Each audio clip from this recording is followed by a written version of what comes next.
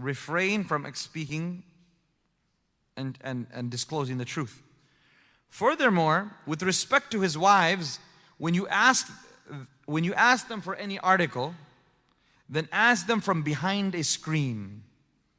When you ask them for any article, then ask them from behind a screen.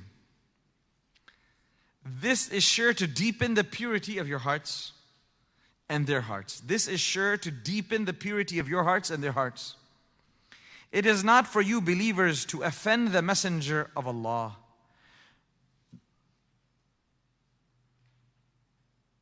إِنَّ ذَلِكُمْ كَانَ عِنْدَ اللَّهِ عَظِيمًا. Moreover, never are you to marry his wives after him. Indeed, before Allah, either of these would most surely be an enormous sin. All of these bad etiquettes I've spoken about, including, lastly, to get married to one of his wives after his demise, would be regarded as a major sin, enormous sin. Next ayah. In tubdu shay'an, whether you disclose a thing or you conceal it, your disregard for the Prophet, whether it is apparent or hidden, nevertheless, indeed, ever is Allah all-knowing of all things. Nothing can remain hidden from Him. If that disrespect is internal, He's still aware of it, just as He is aware of that disrespect which is external. La junaha alayhin. There is no sin upon the wives of the Prophet with respect to the attending their fathers unveiled, to meeting their fathers unveiled, or their own sons, or their brothers brothers' sons, meaning their nephews, or their sisters' sons, or their women folk, or those bond servants whom their right hands rightfully possess, meaning their female servants. Female servants. Yet be ever God-fearing, O wives of the Prophet. Indeed, ever is Allah a witness over all things. So in the first ayah here, Allah subhanahu wa ta'ala is speaking about the etiquette of walima. So last week we spoke about nikah and talaq. We spoke about Rasulullah sallallahu alaihi wasallam. The final the points we talked about how Nabi alaihi wasallam wasn't just simply looking forward to just getting married to many women. And if you study why and when he got married to those women, you realize that they were based on a maslahah and a benefit for the deen. And when he was young, at the height of his youthful years, he didn't marry more than one. And also when he did get married, he married who? Someone who was 15 years older than him.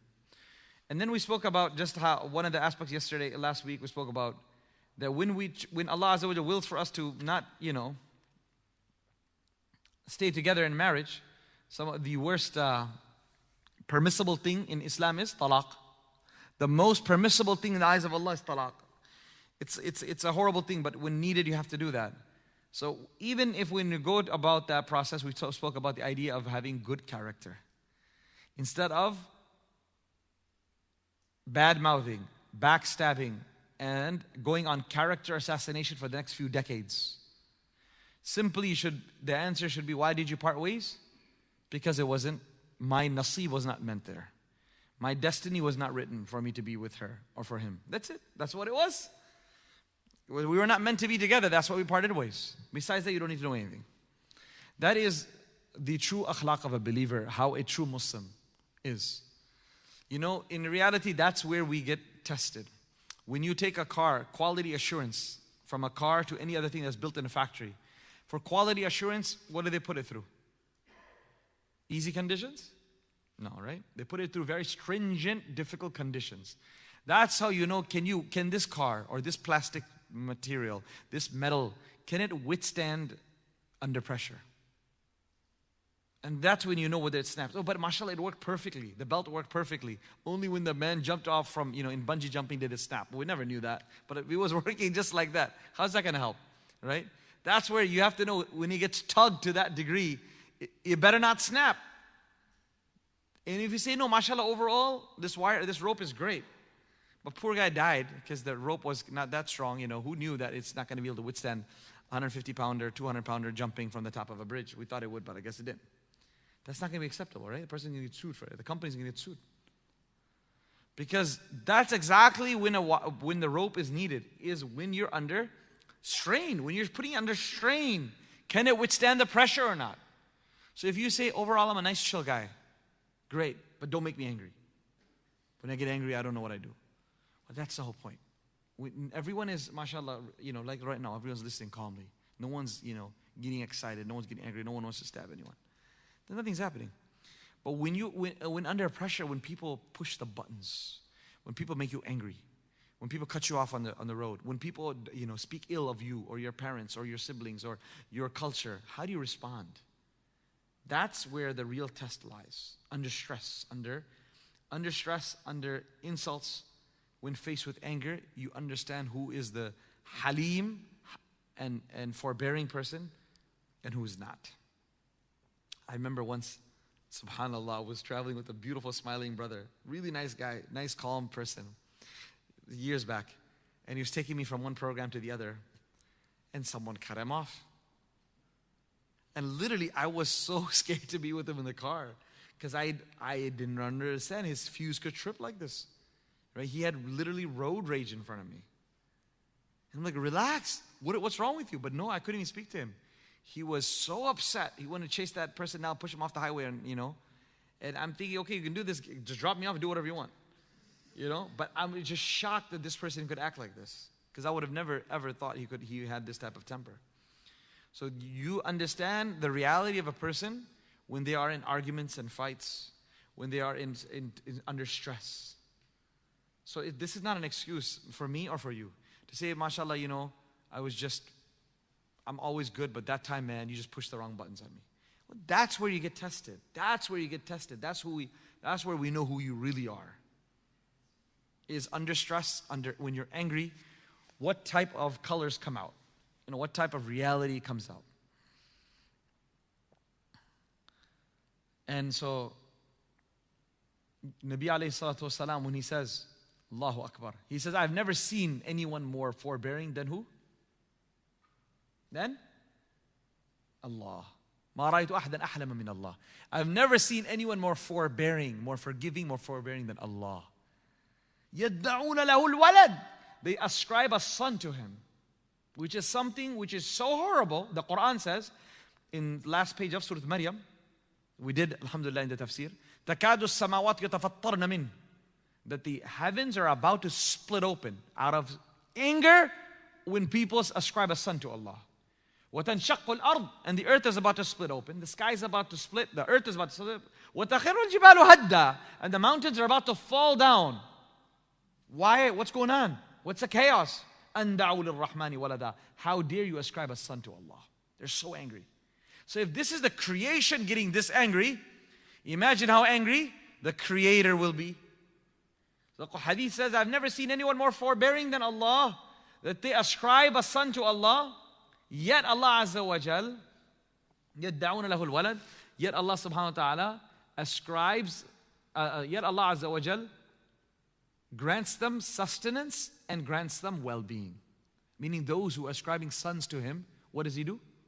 He still gives them a healthy breakfast, a nice lunch, and a dinner that, is filling. And He protects them from getting into a car accident, getting hit by lightning, by getting hit from something. He's allowing them to live a very peaceful, comfortable life, even though they do the worst, heinous crime, which is ascribing a son or a partner to Allah Azza wa Jalla.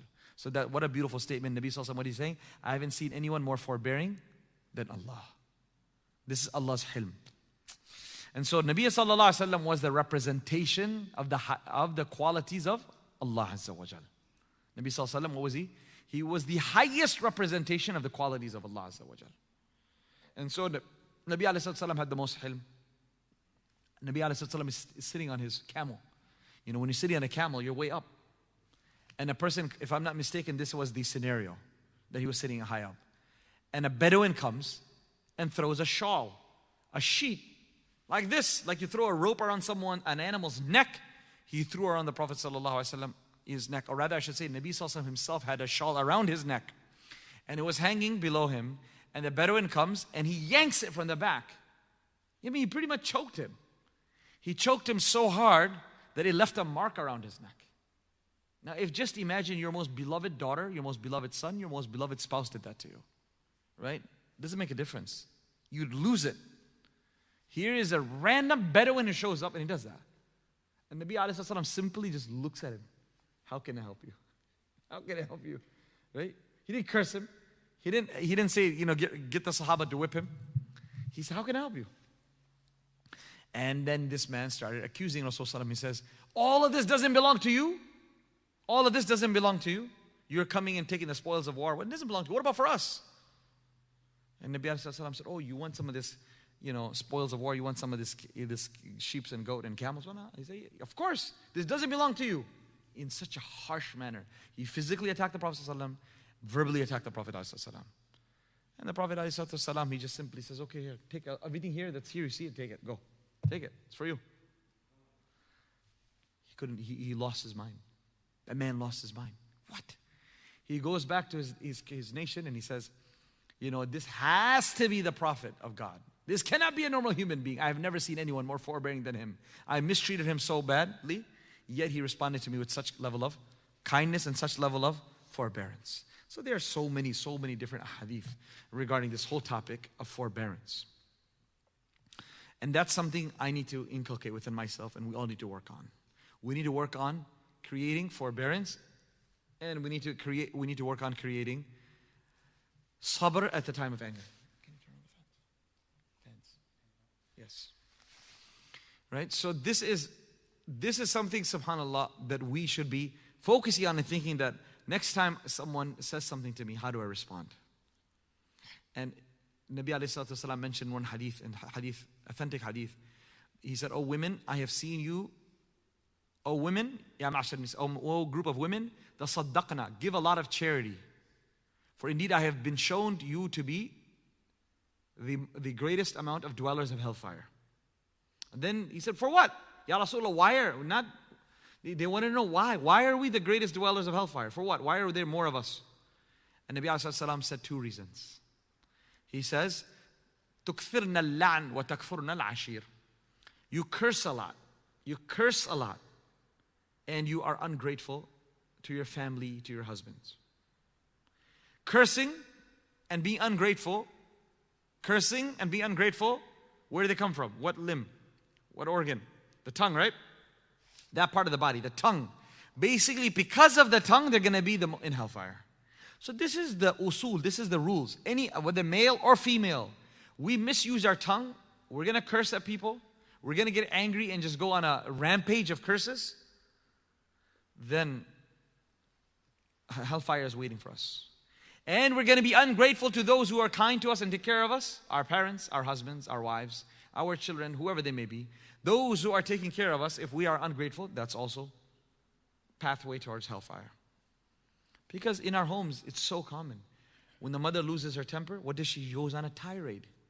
Tirade. She might be the most regular in her tahajjud salah.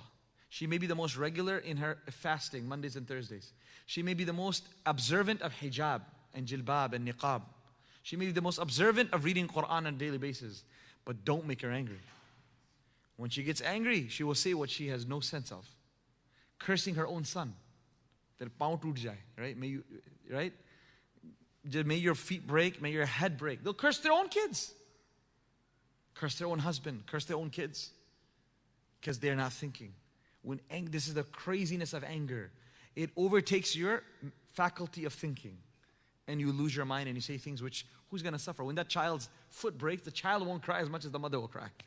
Yeah? When a child suffers, he cries less, the mother cries more to see him in pain. But she's the one who brought this upon him by cursing him.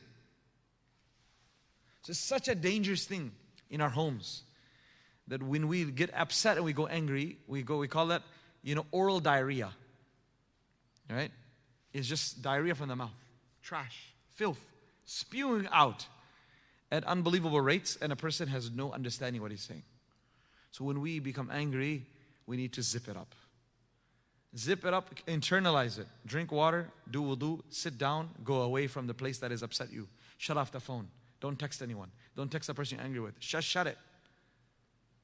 And keep yourself away. Walk away from the scene. Walk away from the scenario. And eventually, after some time, when things get settled, then you can come back. Allahu Akbar. So this is the tongue, uncontrolled tongue, is what causes all of these problems. And we have to ensure that we are always looking out for ourselves in all of these scenarios. And this is what causes the divorce today. What causes it today? Because people have no control of the tongue. People get angry. Everyone got angry. Anger is all part of us. But the way you get angry is the problem. And then if Allah decides for us to go part ways, again, watch your tongue. Doesn't mean Allah is not watching anymore. Ho gaya, chhut gaya, finish. Aisa lagta hai, it feels like people have absolutely no fear of Allah. Absolutely no yaqeen that tomorrow they're going to meet Allah on the Day of Judgment. And every wrong accusation that we have leveled against our ex-spouse and their family, we will pay in court fully. We will be held accountable for that. We're not going to go anywhere until Allah Azza wa Jal will settle the scores. Like we ended last week on speaking about the horned goat and the non-horned goat. They're going to be brought to life and be given a chance to avenge themselves. So what about exes? So this is the absence of adab creates all of this problem. Our adab, my dear friends, it has to be there in all scenarios. And now we move specific scenario here. A scenario of attending a walima. So the background of this is the Nabi alayhi salatu wasalam, he invited his companions to a walima, the food that's served after marriage, of Zainab radiallahu anha. And many companions came and they ate and they left. It was a very small room, not a house, right? A room. And now the men are sitting there. Zainab radiallahu anha cannot sit in the same house, in the same room. She's sitting in the shade or whatnot against a wall, sitting against a wall somewhere outside, waiting for the men to leave. But they're not leaving. And Nabi alayhi salam is pacing back and forth, hinting, like, we got to get going, let's go. The party's over. But we call them in Arabic, thaqil. Meaning just like kind of thick-headed people, uncultured, they just don't get it. They just don't get it until you spell it out for them. And you have to literally tell them clearly. Ishare mein samajh mein nahi aata. As they say in a very nice saying in Arabic, al-aqilu takfihi al-ishara wal-ghabiyu la takfihi al-saraha. Aqil, the one who's intelligent, simply alluding to something is sufficient. Ishara kafi hai. Aqalmand ke liye ishara kafi hai. For an intelligent person, you allude to something, he'll get it. Wal-ghabi, and the one who's a fool, even you explicitly tell him, he still won't get it. Even if you explicitly tell him, he won't get it. So in every society, there are always these thuqala, these very thick-headed people who just don't get things. Maybe you can just say emotional quotient is low. They don't know about the etiquette. They don't know how to interact with one another.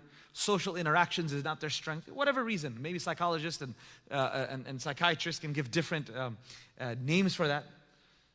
And you may have a different name for that. But you get what I was talking about. Those were not all Sahaba were like this, obviously. There's a group of them who just didn't understand. They didn't understand Rasulullah pacing back and forth. Badi musibat hai, this is a big problem. May Allah save you and I from becoming from amongst those people who just cannot read cues. Because that life becomes miserable like this. We make life of others miserable. Right? We don't understand. We're not maybe making life our own miserable, but we're making other people's lives miserable. For not reading cues. For not understanding isharat. To understand what's going on. Why is this person walking around? Right? What's going on? To read a person's face. Maybe I'm speaking too long, too short. Maybe I'm speaking too harsh, too soft.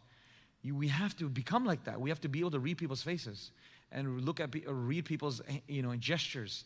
And what you call their non-verbal cues. It's so important. And we must teach our children how to read those. Because sometimes they don't get it. And instead of just getting mad at them, it's like a kid who doesn't know how to ride a bike. If he doesn't know how to ride a bike, by getting mad at him, he's not going to learn how to ride a bike. You actually have to teach him how to ride a bike. Or a hoverboard, or whatever you want to call it. You need to teach them.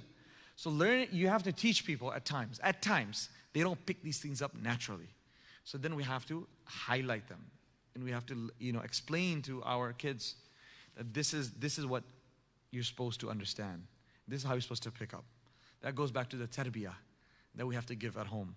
For children and our young adults to learn how to pick up nonverbal cues. So Nabi alayhi salam was shy. He didn't say anything to them. Allah Azza wa Jal then revealed these verses. So this is the background of the revelation of these verses. Now, before we already translated it. let's speak about the etiquette. Let's speak about the topic of etiquettes. There are four, you can say there are four main aspects of our deen. There are many classifications.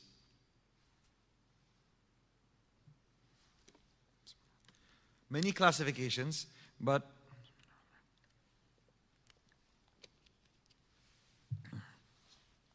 one classification is that Islam comprises of four principles, four sutun, four pillars. Number one is aqidah.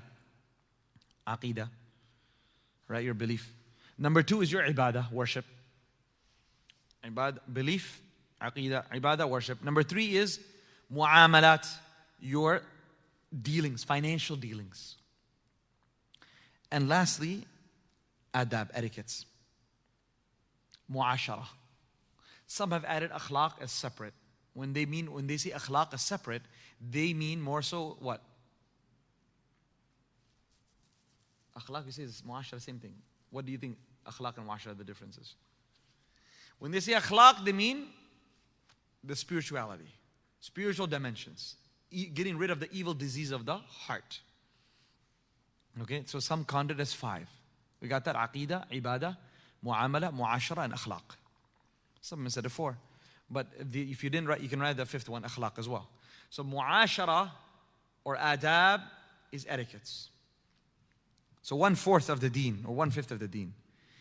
And this is a very big portion of it. We have actually a dedicated class in our 1-year program dedicated to tarbiyah because of the importance of it. You know, although it's taught, the Arabic teacher will also teach adab, and the fiqh teacher will also teach some of it, but it's not sufficient. That is something what we require the most. As some have said, to this extent, that make sure that the amount of etiquette compared to knowledge in our life is like salt and the dough. Salt being the knowledge, the dough being the etiquette. Meaning a little bit of knowledge is sufficient if you have a lot of etiquette. And a lot of knowledge is going to be of no benefit if we don't have etiquette. See? This is something we all need to work on. And learning how to talk to people, how to interact with people. Very, very important aspect. And like for example, just give you simple things. When we're speaking to someone, you may see someone. If you're talking to someone and he's bouncing the ball, you call some boy and you're bouncing the ball and you say, "Hey boy, beta, come here, can I speak to you?" Not your son, or even if your son. If bouncing the ball is speaking, that's what today's kids think it's fine. I can speak to you while I'm bouncing the ball. Now that's obviously very disrespectful and not according to the etiquette. But someone obviously didn't teach them, so they don't know. When we had visiting guests over this past weekend who did the basketball camp, and some famous YouTubers and whatnot also visiting with them, one thing they told me while they were here and on the way out and dropping off to the airport, one thing they wanted to say, the greatest thing that we took from our weekend here was the etiquette of the youth, the etiquette of those who are part of the camp, and the etiquette of the students of the madrasa, obviously. They said we don't see this other places. Just the welcomingness that we felt, as well as generally how receptive they are to hierarchy. And I think we have a long way to go. But definitely, alhamdulillah, we're blessed to hear things like that. But this is what deen is all about. If we don't have this sense of hierarchy, if we don't have a sense of adab for our elders, then we have literally nothing left in the deen. In the army, what is it? It's all about respect your hierarchy. If the lower ranking officer does not listen to a higher ranking officer, he's going to get court-martialed, he's going to be kicked out, he's going to be safe, he's going to face lots of punishment. No matter how much valor you showed on the battlefield, but you cannot go against the hierarchy. Because what's going to happen? That will lead to anarchy. And that will lead to defeat on the battlefield. No matter how great you are, if you don't listen to your superiors, it will lead to us all being defeated on the battlefield. You cannot win the battle yourself. You have to follow the tartib and take the orders from higher ups, and then you'll succeed in that. That's what our deen teaches us. And of course, the deen teaches us that the higher ups have to be humble. The lower ups have to be respectful. That's how it works. No one's a tyrant. No one's supposed to be a tyrant. So this etiquette is is something that Imam Ghazali rahmatullahi alayh wrote, Ihya al-Ulum. The revival of the Islamic sciences is dedicated to, a big portion of it is dedicated to etiquette. Bidayatul Hidayah is a beautiful book that's taught here in the one-year program. It's accessible for any of you to take as well. We've taught it here after Salat al-Fajr, mashallah, in the Team Fajr for over a year. And it's available in the bookstore. If you don't have this book, definitely get it. Bidayatul Hidayah, the beginning of guidance. So Imam Ghazali's final book before he passed away. In that beautiful book, he also discusses detailed etiquettes of eating, sleeping, drinking, wudu, salah, and then with parents, with wife, with kids, with friends, with acquaintances, with random people, with people who you don't like as well. Etiquettes with everyone. And etiquettes with Allah, etiquettes with the ulama, etiquettes with the asatidha, etc. It's a beautiful, beautiful book. So Imam Ghazali has spoken about this a lot. So why is it that some person, he's so filled with etiquette, everything he does, he says, it's well thought out, very well mannered. On the other hand, a person, he has no sense of modesty, haya, no sense of when to speak, where to speak, speaks out of line, speaks harshly, says inappropriate jokes, all of those things. Why is that? The ulama say that the closer you are to Allah, the better your akhlaq will be. Because Allah is a treasure chest, if I may use that word, of all good character. Allah is a treasure chest of all good character. The closer you are to Allah, the better your character will be. And the further we are from Allah, the worse our character will be. So ta'allum al-zahiri, like external knowledge is not sufficient. Degrees are not sufficient.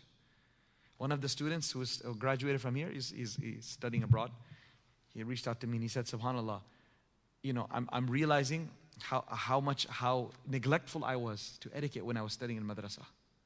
By traveling overseas and looking at people of greater etiquette, students of greater etiquette, I feel so humbled inside that I genuinely did not show respect to hadith and the teachers of hadith and the classroom of hadith the way I should have. Just like our new first-year students are being overwhelmed with the talk of etiquette. Like, oh my God, I didn't know this, I don't know that. People, mashallah, they come and ask me.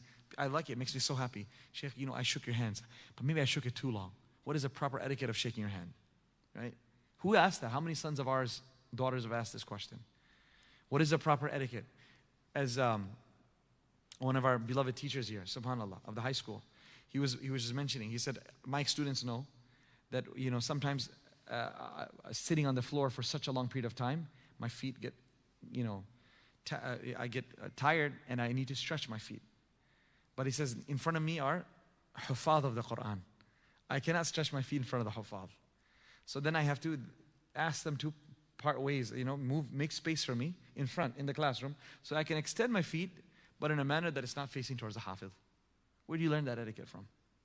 Right? This is the respect to a person in whose heart the Quran is. Subhanallah. Nabi alayhi salam, when he's burying people, multiple people in the grave after Uhud, what did he see? When he had to bury multiple people, he asked who had memorized more Quran. He's going to get the higher spot in the grave. So as people of Quran, if we don't have respect for our own Quran, how do you expect people to have respect for us? The idea is that we have to respect the gift that we have. It's not about how beautiful you can recite. It's about, do you genuinely value what you got in your heart? And if you do, then act like it. That you cannot act like everyone else.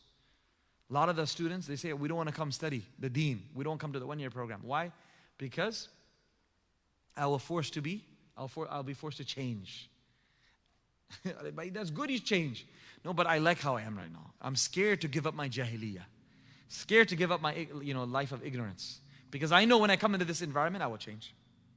So this is the talk of the town. You'll ask the youth, they'll tell you this. Very common excuse. That if I come, I'll have to change, and I don't want to change. And a vast majority, or many of these brothers have memorized the Quran. Unfortunately, but the akhlaq and the adab of the Quran are not present. So what did we say? The closer you are with Allah Azza wa Jal, the greater the etiquette will be. I was mentioning to one of the student classes that last week I was preparing for a tafsir in the office, in the teacher's lounge. Right before adhan, I was finishing up. A teacher walks in, and a colleague of mine, and he went to use the restroom. As soon as he closed the door, he opened and came back out, and he said, do you need to use the bathroom? I said, no, alhamdulillah, I'm okay. And he went. And as I was walking up here, and I was just thinking about that, I said, look at that character there. That a person, he went inside, but he came out to say, but maybe, he has to go. He's older than me. Or he has a tafsir to give. Maybe he has a more hajah than I do. Let me look out for it. Even though he's sitting there, if he had to go, he could have gone before. But maybe he didn't think about it. Maybe right now when I walk in, he's realizing that. And now as we're getting closer to Maghrib, maybe he needs to do a fresh wudu. That awareness of your environment is what we're speaking about. Awareness of people. That's something we learn not only from the books, but more importantly, by observing people who have etiquette. That's why it's mentioned in the books that a mother brought her 5-year-old to the ustad in the madrasa and said, please teach him. He said, what do you mean to teach him? He said, I'm very concerned about etiquette. I want you to teach him etiquette. He said, you've brought him at the wrong age. This is not the appropriate age. He said, oh, okay, what age should I bring him at then? After how many years? He told her, you're already too late. 5 years is not the age when you start learning etiquette.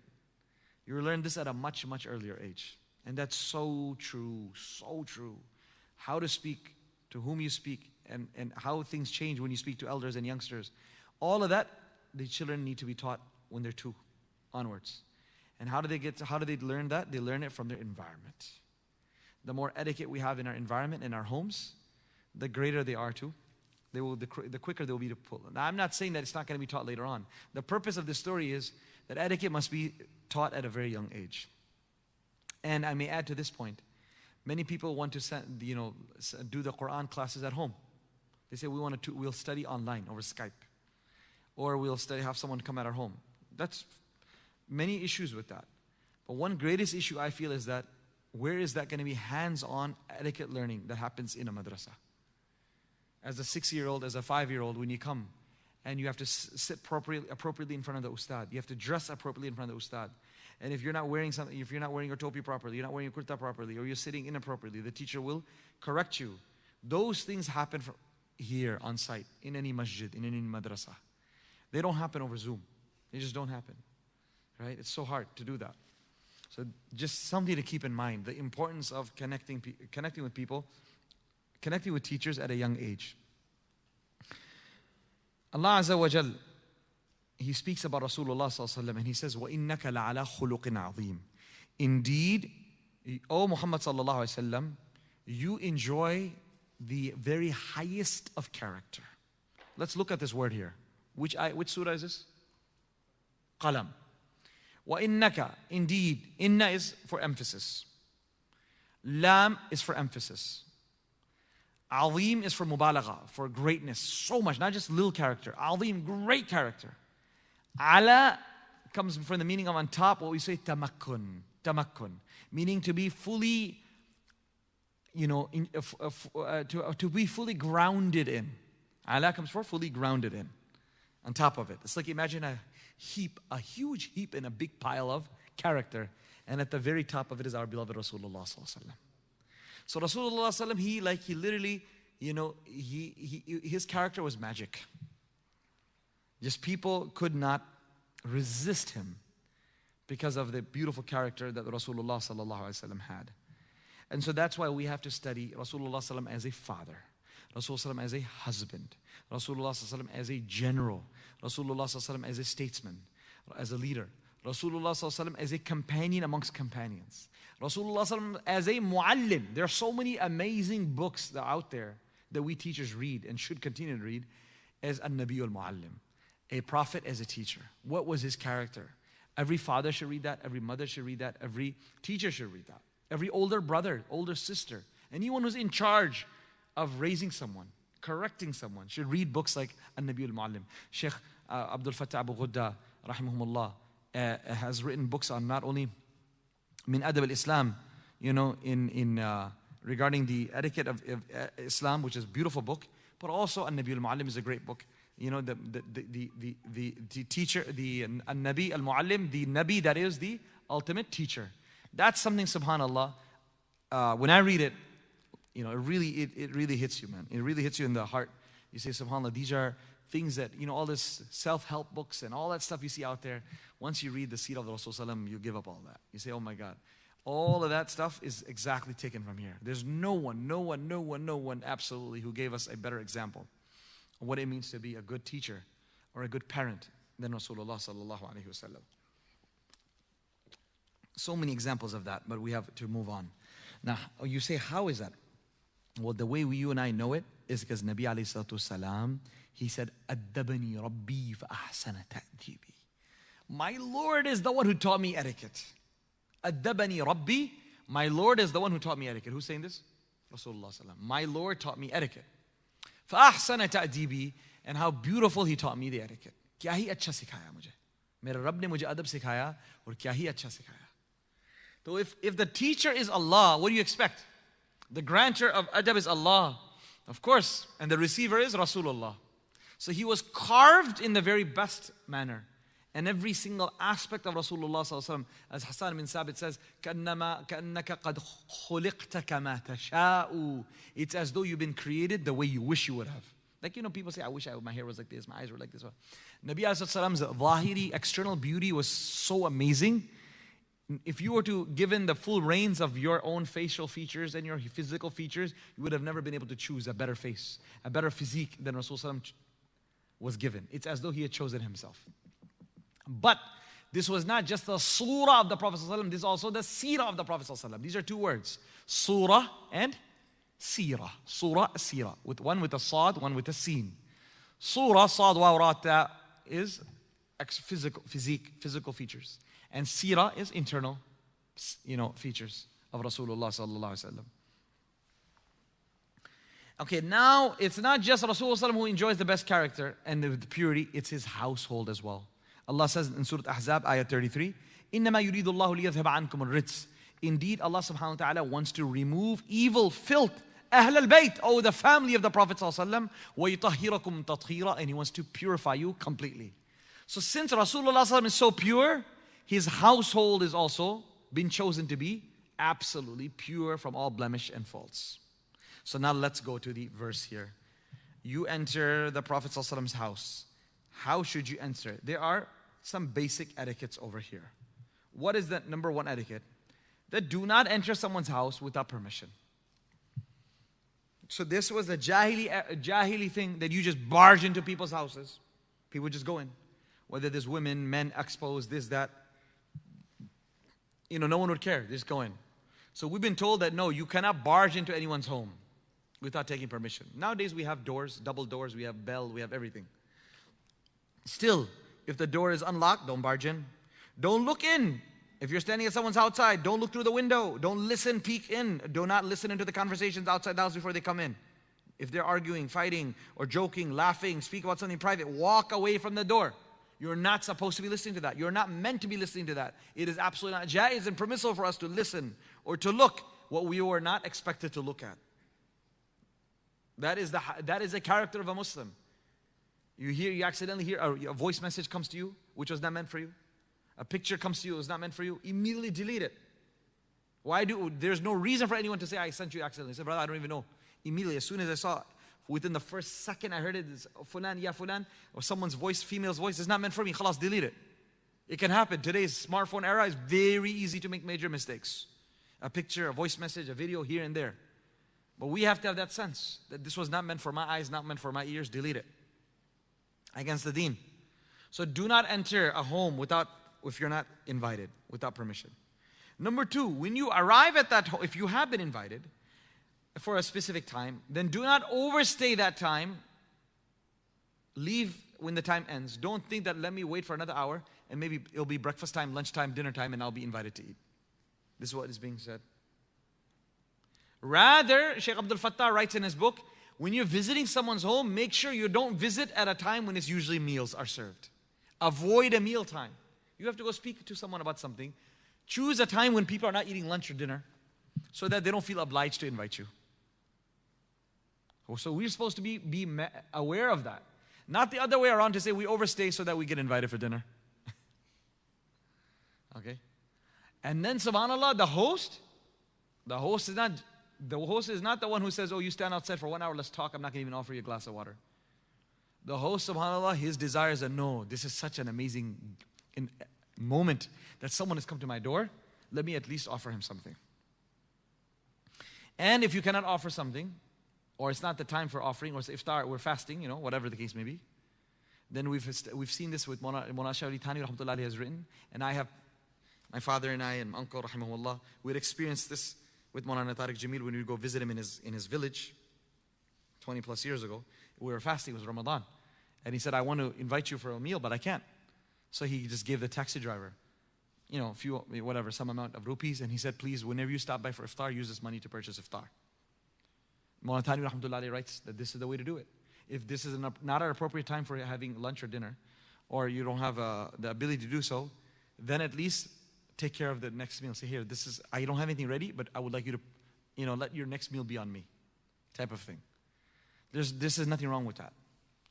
The deen is no takalluf, right? There's no tasannu. There's no fake formalities. I want to honor you, but I don't have anything ready at my home. I have nothing. Here, just take this. This is another whole topic to speak about. What does it mean ready at home? None of us are expecting to have, what you call T-bone steaks ready all the time, grilled, on the grill. As soon as anyone shows up, there's there for you. No one's expecting some biryani to be cooking every single day. When you say ma hadar, whatever you have present, it could be an apple, it could be a pear, it could be fruits, it could be a cookie. Whatever it is, doesn't make a difference. The idea is, is he hungry? Is he a beggar who's at your door? Of course not. He's probably not even hungry. It is simply just the honoring the fact that you're here, I want to give you something. Not that he's in need of it. So when he's not in need of it, then you don't need to worry about biryani. It's simply the thought that counts. But when we add all of these takallufat and excessiveness to our menu, I don't know about your home, but in our home, we can't have this ready menu every single day. It's just not going to work. Right? So then what happens? We say, if that menu is not there, I'm not going to give anything, or I don't want to have anyone over. You're depriving yourself of having guests. You're depriving yourself of honoring someone because you've unnecessarily added all of these formalities to taking care of guests. I hope you all understand what I'm saying. So remove that. There's no takalluf in our deen. So don't wait unnecessarily for a meal. Okay. What's the third etiquette? Do not come too early. Don't come too early before the invitation. He's setting up things the last 10 minutes before the 11 o'clock if you're inviting him for brunch, 7 o'clock inviting him for dinner. You come early, they're running around trying to set up the table. Now we're there. It's so awkward. The wife can't come. The daughter can't come, to set up things. The husband himself is trying to go randomly go bring this, that, maybe trying to get some ice, this. Now we're sitting there. It inconveniences the people. So a person can come early if you want to be on time. You can park your car a street away. And you can just message the host exactly at a time that I'm in the area. Let me know when to come. So you're there. You're not going to get caught up in traffic and come late. You're there right next door. But you're not sitting in their driveway they're worried, oh my God, what to do now? We have to invite them inside. But the inside, we still need to prepare. So as one street away, you park. And exactly at that time, you message and say, I'm here. Whenever the other guests arrive. That's the key thing. You want to arrive when the other guests arrive. Just like it feels uncomfortable for you, it's uncomfortable for them as well to have to host one person. If there's 10 other people invited, you might as well just come when everyone else comes. Are you understanding these things? So these are basic etiquette that we need to have in mind. Nabi alayhi salam, his Sahaba are being trained in this, and we are all being trained in this. Okay, next etiquette here.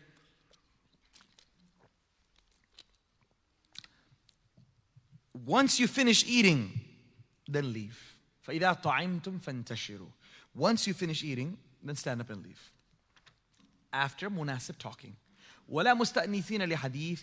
Don't keep on speaking for too long that you overstay your hospitality and end up it's getting late. The host has little kids. They need to put them to sleep. They have work tomorrow. You might be off on Saturday, but maybe they're not. Maybe others are not. And each one is thinking, I guess the party is on till you're here. Each one's thinking the other guy. And we're inconveniencing our host. So be very mindful about all of these things when you're going to someone's house. What is a munasib time? What is appropriate time to leave? They have elderly parents who might be sleeping. They have little kids who might be sleeping, etc. Keep in mind all of these things so we don't overstay while we're there. Nabi alayhi salatu, Allah Azza wa Jal, what does he say? Nabi sallallahu alayhi wa sallam has such good character. يَسْتَحْيِ مِنْكُمْ. He is shy from speaking up. He is shy to tell you. That is the beautiful case. We have, mashallah, teachers like that over here. Very shy. If they get disrespected or whatnot, then they won't say anything. But Allah Azza wa Jal, what He says, Wallahu la yastahi min al-haq. Allah, if we want to literally translate it, Allah doesn't shy away from speaking the truth. Or Allah is not afraid of disclosing the truth. He's going to tell you how it is. So you always have to have people who must highlight it for those who don't get it. You know, when there was a zamana, there was a time when a teacher walks out. That was like the worst possible thing. You know, Nietzsche says, "Zamin ukargi," like that. Like the worst thing, the teacher closes the book, says, "Done, I'm walking out." And you would sit there and cry. Say, "Oh my God, what do we do now?" Today, say, "I have to chutti, let's go grab some Krispy Kremes and enjoy ourselves." Today, day off. Alhamdulillah, teachers are not coming back. I remember we had experienced these things overseas, and those were like the worst days of our life, of our study days. Like, oh, what should we do? The class didn't do the homework. Or one student spoke out of line, and it really upset the teacher. He said, "Done, I'm out. I'm not going to teach you until you all figure it out." And I tell my colleagues, you do that today, the students who don't have etiquette, I say, "Zabardast chutti, we'll have this 45 minutes, we'll just go in the kitchen and enjoy." Even you kick a kid out of class today, he doesn't understand that. Basic etiquette. Chutti, tell them to go outside and go get something from the vending machine and enjoy. Right? So these are thuqala. They're thaqil people. They can't read between the lines. They can't be dealt with haya, with people with soft character. Someone's got to be firm with them and say, "Okay, this is what you're doing wrong. Do you not understand that? I guess you don't. Well, here it is. You have done something wrong." And they need to be explained. So Nabi Allah Azza wa Jal Himself. What I'm trying to tell you is that character is so important that Allah subhanahu wa ta'ala is not saying, "Okay, Ya Nabi Allah, you're so soft and kind. Chalo, let them just be like that." No! If my Nabi is soft, I'm not going to allow you to abuse him like that. I'm not going to allow you to, step over him like that. In his house, his wife is waiting outside. You all are sitting here, eating, and just sitting there. I'm going to send a revelation down for the rest of humanity, forever, for eternity, for you to know you made a mistake. And none of you should make mistakes like this. Because character is so important. When Nabi Sallallahu Alaihi Wasallam was in Mecca, Allah watched Nabi Sallallahu Alaihi Wasallam get pelted in Ta'if. He watched him get abused physically and emotionally every single day. Spat upon every single day. That was a different phase of Rasulullah's life. And it was a different phase of the Ummah. But now once you're in the Madani era, and now expectations are different from the Sahaba. They know better. More Muslims have come about. An environment has been created. Well, now guess what? We're going to lay out the rules. If you even raise your voice in front of him, your entire treasure chest of good deeds will be wiped clean in an instant. وَأَنْتُمْ لَا تَشْعَرُونَ, and you won't even know about it. I will make a zero, control, alt, delete to every good deed. Hajj, sadaqah, jihad, everything zero instantaneously if you raise your voice in front of him. Things have changed now. We're not in Mecca now. We're not little kids. We're not new Muslims. We are born Muslims. We're in Medina or we're converts. The Medina environment is different. Rasulullah, his status is known to you now. You better respect that. That's how what we are, my dear friends. As madrasa students and in our, not only madrasa students, but as Muslim community. We're not kuffar Makkah. We're just in Jahili era. Where are we? We are, subhanAllah, born Muslims for generations. We have to know the etiquette of the deen. We have to know the etiquette of Allah and His Rasul sallallahu alaihi wasallam. We can't just give a pass upon these things. So start educating our children and ourselves actually. सबसे बड़ा मसला ये है ना, हम खुद ही बेअदब हैं, तो बच्चों को क्या सिखाएंगे? We have no etiquette ourselves. We have no etiquette ourselves. Look how we speak to one another. Look how we speak about others. Look how when people say, "Ya deen bachcha bada, bad deen nikla hai," the kid is very disrespectful to Islam, and we're worried. A lot of times it starts off with the father's disrespect for ulama himself. The father, whole life, he put poison into his kid's mind about scholars and ulama and aimma. Why would his kid grow up respecting them? And they represent deen, so why would he respect the deen? He says, "Oh, this is trash. That's what I've been fed, that they're trash." So then he feels the deen is trash. Now, of course, then he's not going to pray, and he's going to give back answers to you, and he's going to walk out of the house, and he's going to go bring some random person for marriage. All these things are going to happen. Many times, what is the reason for that? Because we ourselves created this Frankenstein. All right, all of that backbiting of scholars, and all of that backbiting and attacking, making fun of the deen, it'll come to haunt us. Allah protect us from doing things like that. So etiquette and akhlaq of elders is so important. So Allah subhanahu wa ta'ala corrected the Sahaba, and then He said, "Inna dhalikum kana yu'dhi an-nabi." Yani maqsad, my dear brothers and sisters, we must correct flaws in akhlaq, even if it offends someone, but do it in a nice manner. Chup ke se, quietly you call him and whisper or write a note to say, this is actually disrespectful, you don't realize it. Send them a text message, write a little note, leave it for them. Not in public. Quietly, privately, preface it with all good things. Preface it with praises. Talk about the good things that they have. And then sugarcoat it, but eventually say that this is something you need to improve on. To make it palatable, make it easy for, it's a bitter pill. Don't make it hard for them. Right? No one likes to be called out on their character. Right? No one likes to be told that, you know what, by the way, you sound very obnoxious, very arrogant, very full of yourself, conceited. These are people all around you. You know exactly what I'm speaking about. You have your own circle of people who you know, you're like, my God, this person is so self-conceited. He's always speaking about himself. Masla kya hai? Koi kehne wala nahi unko? No one's ready to go up to say, bhai, you know what? You're very narcissistic. I'm sorry, I got to tell you that. Someone's got to tell them that. They just don't know about it. And then, but now that's such a bitter pill to accept, to take, to being told that I'm arrogant, I'm narcissistic, I'm full, But so that's where you got to make it easy. Spell it out very nicely with praises and whatnot, and then give real concrete examples and make them logically understand how they got these flaws in them. Unless and until you don't do that, they will continue on that path. And who's going to do that? You're going to do that if you love them. I'm telling all of you, if you see something like this type of character flaw in me that I'm not aware of, whether you're a student of mine or a colleague of mine or an elder of the community, I would really appreciate that you come and share that with me. How else am I going to know that? That is the love we're supposed to have for one another. That we reach out to one another and say, these are the, something I had done when I was in madrasa, alhamdulillah. I actually would go to my classmates and I said, here I am with a notebook, like you're all taking notes. I would say, can you please share with me any character flaws that you notice in me? And how can I improve? People get caught off guard, like, what are you talking about? But I'm like, yeah, I'm here to learn. I want to learn how to improve my penmanship. I want to learn how to speak Arabic. I want to learn how to speak Urdu. I want to learn my fiqh. And I also want to become a better, well-mannered person. So if you see something that is a flaw in me, then you have to correct me. This is the type of well-wishing and love we should have for one another. That there's no offense taken, no offense given. It's done in a very nice, beautiful manner. We need to create, this is the time to us not have takalluf. Adab, kehte adab, Hyderabadi adab. This is completely against adab. This is fake. Okay, we have a big smile on our face and dil mein kehte yaar ye to bada khabis aadmi hai. Bada mutakabbir aadmi hai. You know that. We all know exactly what I'm talking about. The women and the men do this to each other. MashaAllah, aa jaye, here, chai pilate, ye karte hain, bade zabardast, this, that. As soon as they leave the house, they say, yaar, no one worse than them. No one have worse akhlaq than them.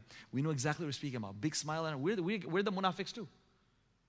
We're the munafiqs as well. Everyone's got this hypocrisy. We face each other with one face, and in our hearts we think completely different about them. We really need to get rid of this two-facedness within our communities. Start off with yourself. Within ourselves, make sure you are not two-faced. Right? Make sure you don't be over nice to people unnecessarily. And if there's something you feel in your heart that this person can improve, then nicely tell them. That's how it is. So Allah subhanahu wa ta'ala says, I'm not shy from this. I'm going to speak the truth. مَا كَانَ لَكُمْ it is not appropriate for you to harm Allah and His Rasul, or to get married, sorry, not Allah and Rasul, to harm Rasulullah sallam, or to get married to his wives after he passes away. This is regarded a very big sin. This will be regarded. Any of this disrespect to the Prophet ﷺ is regarded a big sin. I already translated the next portion, which was, there's no problem if Rasul ﷺ's wives, and for that matter, we could say any other women, if they come in front of their mahram relatives, be it their fathers, husbands, sons, nephews, etc., if they're not fully covered, meaning the hair covered, etc. This is what I need to cover. There's one portion of this ayah that I want to spend the last few minutes of speaking about. And that is, Allah says, وَإِذَا سَأَلْتُمُوهُنَّ. Furthermore, in ayah 53, Allah says, when you speak to the wives of the Prophet ﷺ, and you ask them for any article, anything you need to use, for your home. Or you need to borrow something from them. Or you need to ask them for a fatwa. Right? You need to take some fatwa from the wives of the Prophet sallallahu alaihi wasallam. Then in that case, Allah subhanahu wa ta'ala says, فَاسْأَلُوهُنَّ مِنْ وَرَاءِ حِجَابٍ. Ask them from behind a screen. This is not my tafsir or my translation. Straight up. You can pick up in any tafsir, a translation of the Quran, pick it up and read it yourself. Ayah 53. Furthermore, with respect to his wives, whenever you ask them for any article, then ask them from behind the screen. What have the scholars of tafsir spoken about on this topic? And I'm sure from the earliest of scholars, Imam Tabari rahimahullah, he says that وَإِذَا سَأَلْتُمْ أَزْوَاجَ رَسُولِ اللَّهِ وَنِسَاءَ الْمُؤْمِنِينَ اللَّوَاتِي لَسْنَا لَكُمْ بِأَزْوَاجٍ مَتَاعًا. When you speak to the wives of the Prophet and the wives of believers who are not your wives, the women of the believers are not your wives, then ask them from behind the screen. قرطبي رحمه الله says وفي هذه الآية دليل على أن الله تعالى أذن في مسألتهن من وراء حجاب في حاجة تعرض أو مسألة يستفتين فيها ويدخل في ذلك جميع النساء بالمعنى. He says in this hukum, in this verse, and under the jurisdiction of this verse or the command of this verse, all of the general women of the community, of the Muslim community is included in this. This is not specific to the wives of the Prophet ﷺ. Jassas rahimahumullah writes, وَهَذَا الْحُكْمُ عَامٌ. This command of Allah is general. It includes women of the wives of the Prophet ﷺ or anyone besides that. Sheikh Hussein Muhammad Khaluf rahimahullah, who was the mufti, past mufti of Egypt and the entire region, he mentions in his tafsir, Safatul Bayan, وَحُكْمُ نِسَاءِ الْمُؤْمِنِينَ فِي ذَلِكَ حُكْمُ نِسَائِهِ. The command regarding believing women in this regard is similar to the command related to the wives of the Prophet sallallahu alaihi wasallam. So what is that command? The command is that when you speak to women, then you speak to them behind the screen. When you have to ask them for something, ask them from behind the screen. Why? ذَلِكُمْ أَطْهَرُ لِقُلُوبِكُمْ. That is sure to be a cause of more purity. It is sure to be a sense to deepen the purity of your hearts and their hearts. Meaning, this is to avoid any impurity coming into your hearts or their hearts by looking at one another. So Allah is saying in this verse of Surah Al-Ahzab that even if you have to go speak to the best women who are your mothers, the wives of the Prophet ﷺ, then ensure that you don't speak to them face to face. You put a veil between you and them.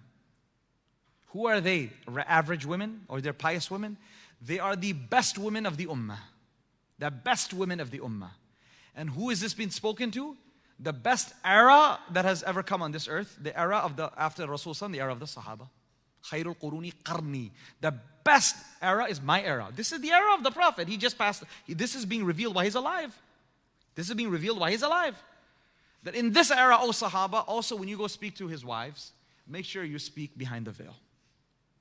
And this is to ensure that your hearts and her heart, their hearts, remain pure. No thoughts come to your mind. If you see their face, if you see their body, if you see their physique, or she or they see the man's physique or man's body, then issues may arise.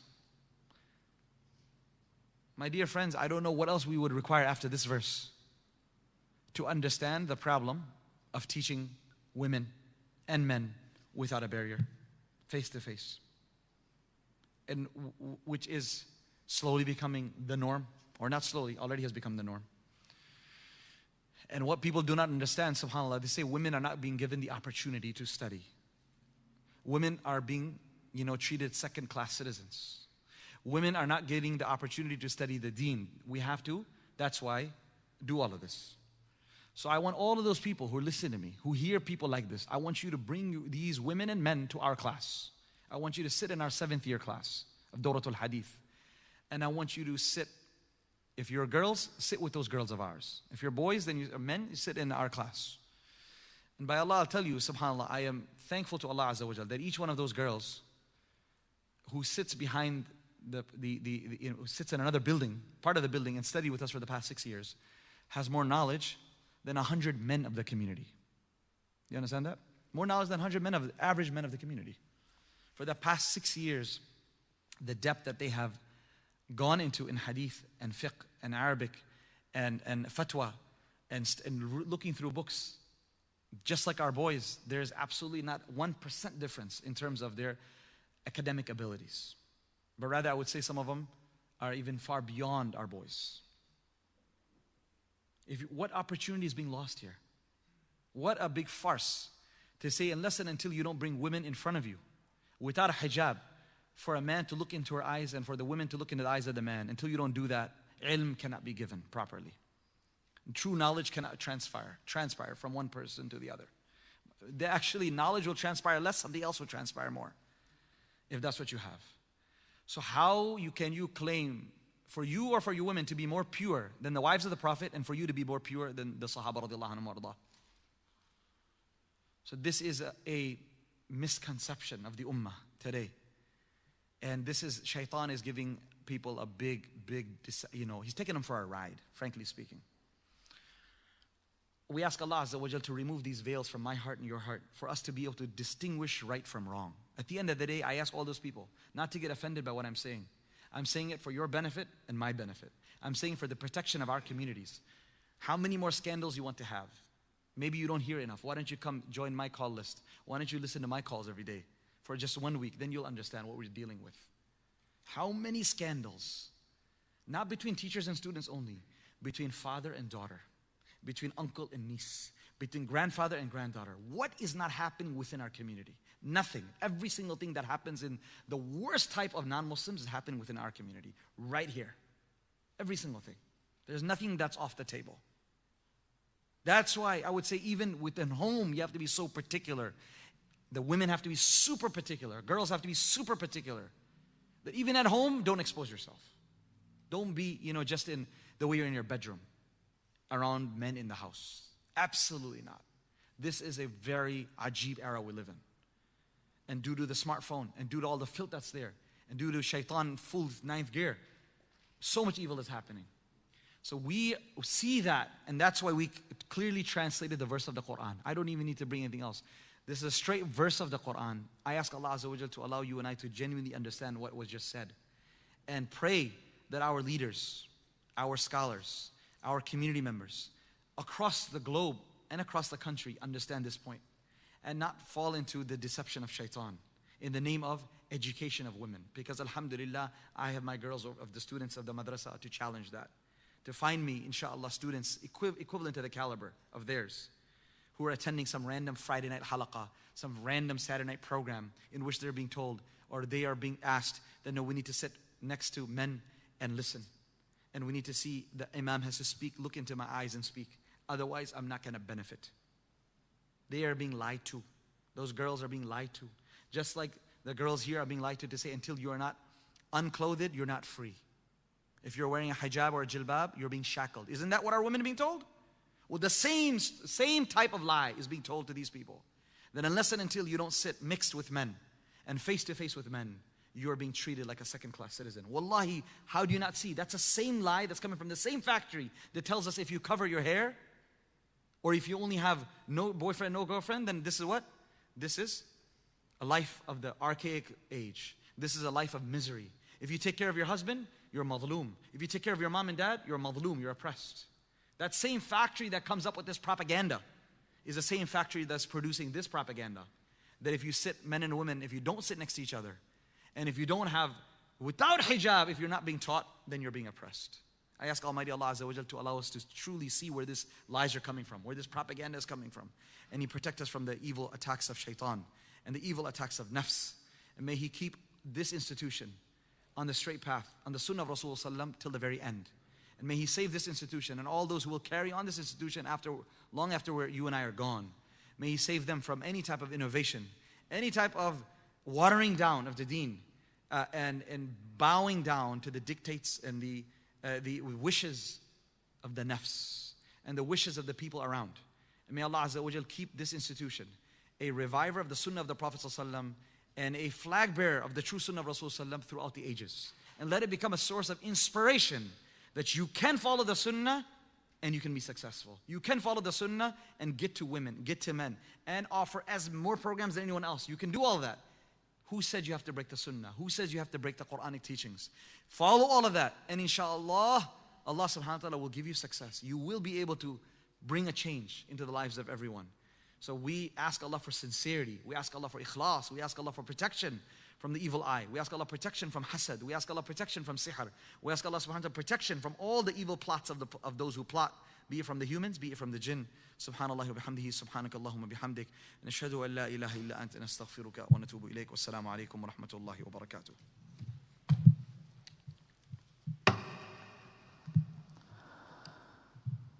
الله أكبر الله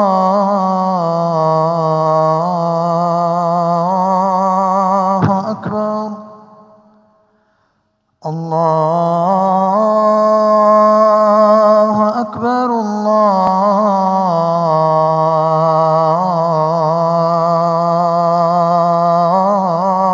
الله أكبر أشهد أن لا إله إلا الله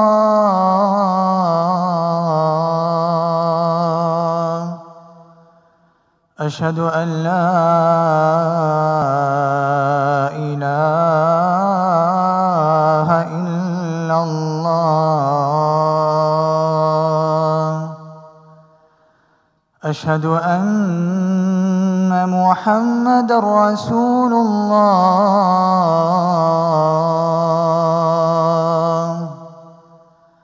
أشهد أن محمد رسول الله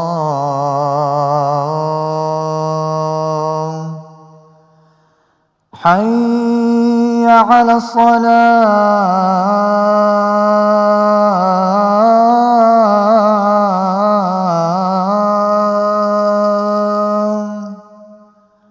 حي على الصلاة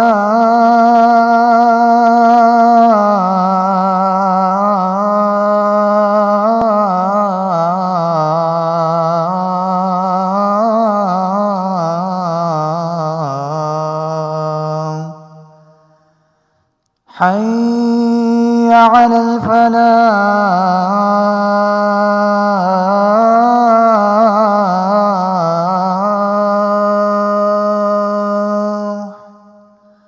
حي على الفلاح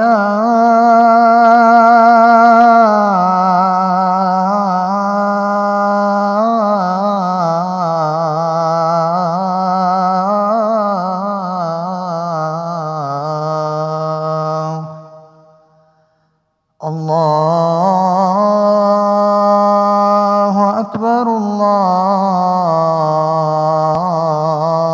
الله أكبر لا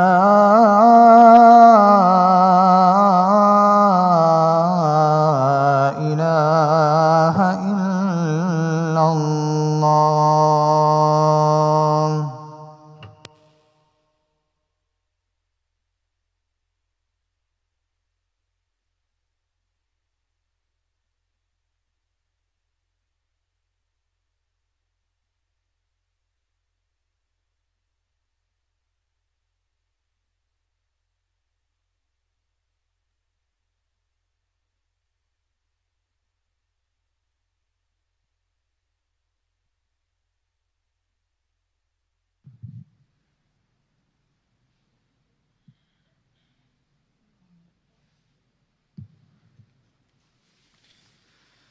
الله أكبر الله أكبر الله أكبر الله أكبر أشهد أن لا إله إلا الله أشهد أن لا إله إلا الله أشهد أن محمد رسول الله أشهد أن محمد رسول الله حي على الصلاة حي على الصلاة حي على الفلاح حي على الفلاح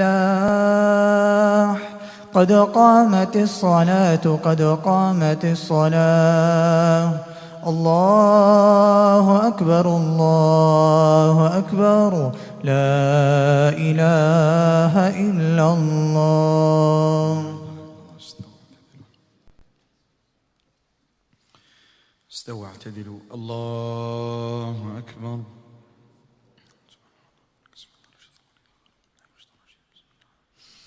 الحمد لله رب العالمين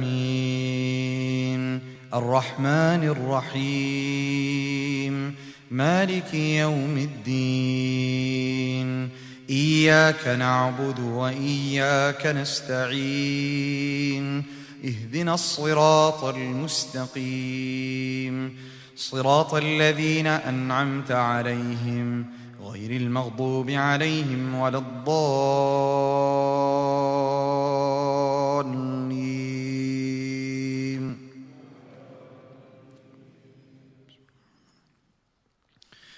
لا أقسم بيوم القيامة ولا أقسم بالنفس اللوامة أيحسب الإنسان أن لن نجمع عظامه بلى قادرين على أن نسوي بنانه بل يريد الإنسان ليفجر أمامه يسأل أيان يوم القيامة فإذا برق البصر وخسف القمر وجمع الشمس والقمر يقول الإنسان يومئذ أين المفر كلا لا وزر إلى ربك يومئذ المستقر ينبأ الإنسان يومئذ بما قدم وأخر بل الإنسان على نفسه بصيرة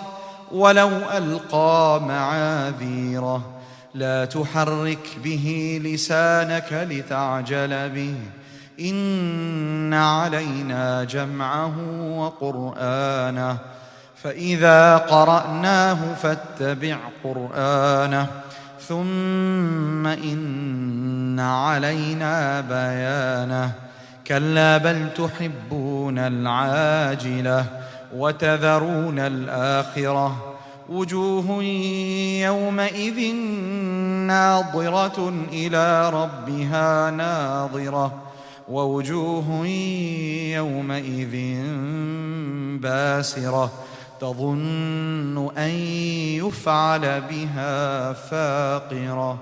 الله أكبر.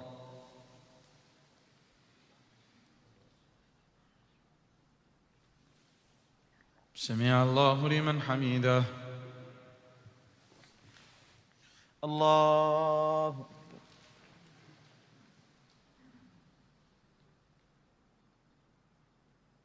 الله أكبر. الله أكبر.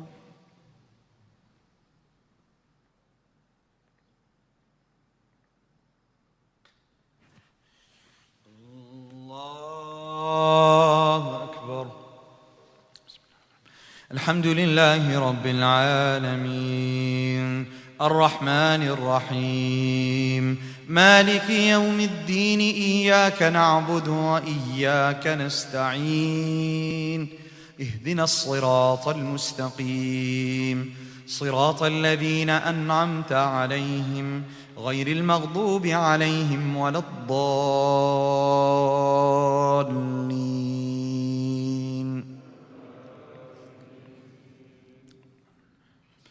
كلا إذا بلغت التراقي وقيل من راق وظن أنه الفراق والتفت الساق بالساق إلى ربك يومئذ المساق فلا صدق ولا صلى ولكن كذب وتولى ثم ذهب إلى أهله يتمطى أولى لك فأولى ثم أولى لك فأولى أيحسب الإنسان أن يترك سدى ألم يك نطفة من مني يمنى ثم كان علقة فخلق فسوى فجعل منه الزوجين الذكر والأنثى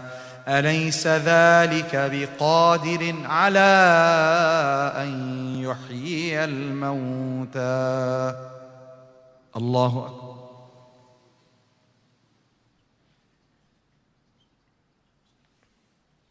سمع الله لمن حمده. الله أكبر.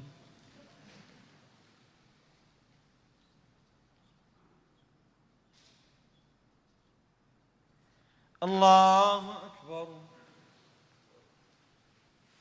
الله أكبر.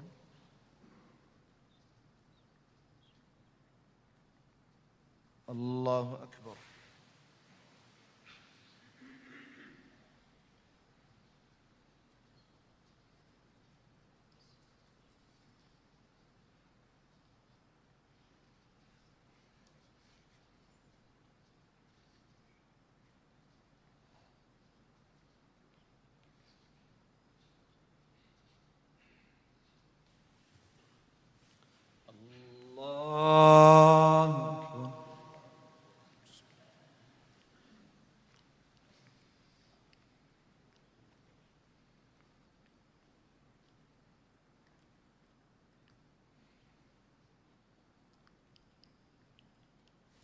الله أكبر.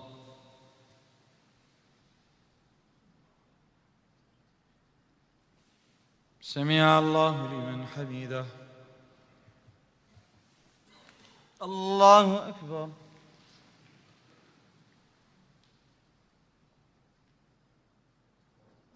الله أكبر. الله أكبر.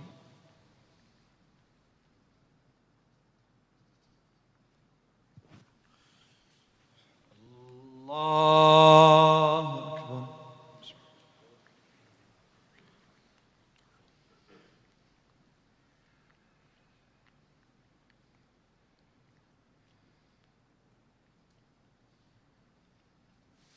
الله.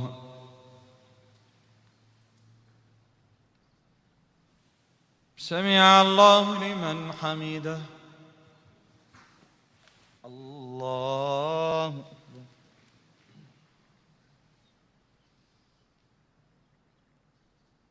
الله أكبر. الله أكبر.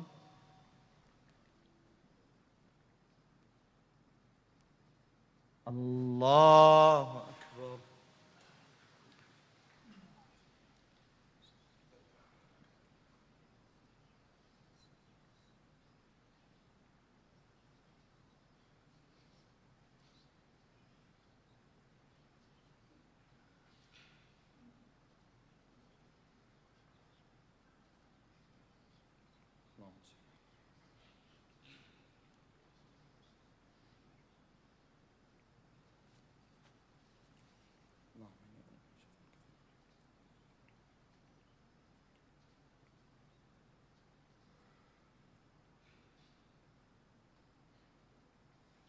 السلام عليكم ورحمة الله. السلام عليكم ورحمة الله. الله أكبر. استغفر الله استغفر الله استغفر الله الذي لا إله إلا هو. الله لا إله إلا هو.